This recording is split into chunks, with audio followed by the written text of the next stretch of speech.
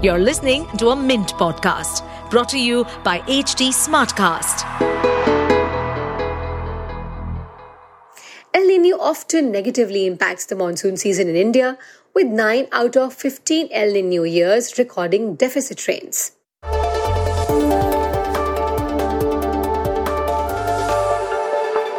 The internet has given us short attention spans.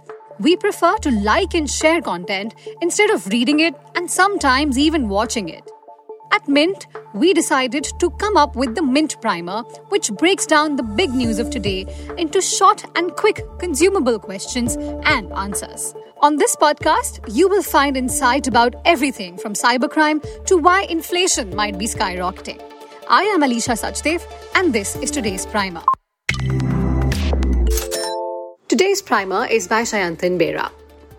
Sayantan discusses how the monsoon has progressed in India so far in today's primer. While nearly half of India's geographical area is coping with a rainfall deficit of 60% or more, some states in the west and northeast are under a deluge. That points to the fact that the monsoon's journey has been very uneven so far. Mint also explores the possible impact on rain-fed Kharif crops in today's primer. So let's get into it. Firstly, how has the monsoon progressed so far?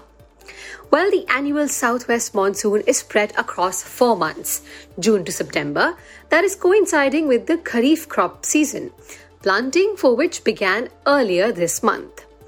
India usually receives 3 to 4ths of its annual rains during the monsoon season, so that tells you how important it is and why it's so actively tracked. This year, the monsoon's arrival was delayed by a week. From 1st to 22nd June, it has recorded a countrywide deficit of 31% compared to the 50-year average. The geographical distribution is also skewed. About 47% of India's geographical area has seen a deficit of 60% or more, while a fifth of its area has been lashed by excessive rainfall, that is 20% or more compared to the normal levels. How does this impact the planting of Kharif crops? During the Kharif season, farmers plant a variety of crops which include cereals, pulses, oilseeds and cotton. Till 16th June, the area planted with rice, which is the main cereal crop, was 15% less than last year. That is according to the data from the Agricultural Ministry. Planting of pulses lagged 57%, while the area under oilseeds was 14% lower than last year. Overall, the area under all crops was 49% lower on a year-on-year basis. To be sure, coverage will improve as monsoon traverses through the country in a northerly direction. Farmers hardly leave their fields unsown, so mid-season prolonged dry spells are more of a risk to crop health and production.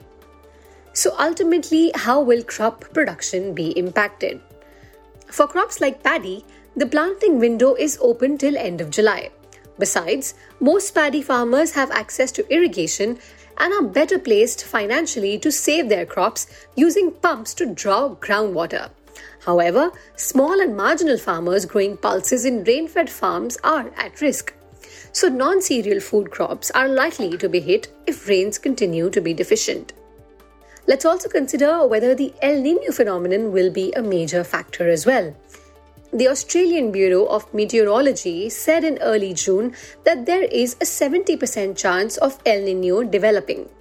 The US National Oceanic and Atmospheric Administration announced the emergence of El Niño conditions on 8th June and said that it will strengthen. El Niño often negatively impacts the monsoon season in India, with 9 out of 15 El Niño years recording deficit rains. But India's Met Department has said that El Niño conditions are likely to develop by July, which means lower rains in the July to August period. Lastly, if production of food might be impacted, does that relate to food inflation?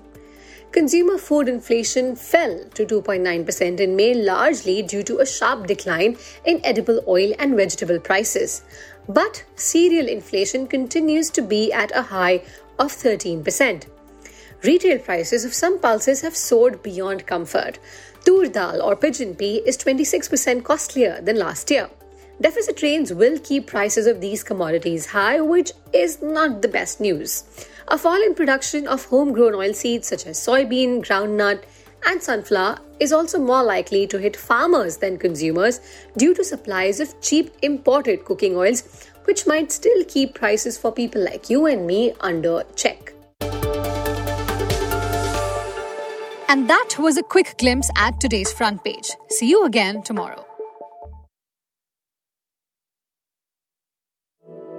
To stay updated on this podcast, follow us at HT Smartcast on all the major social media platforms.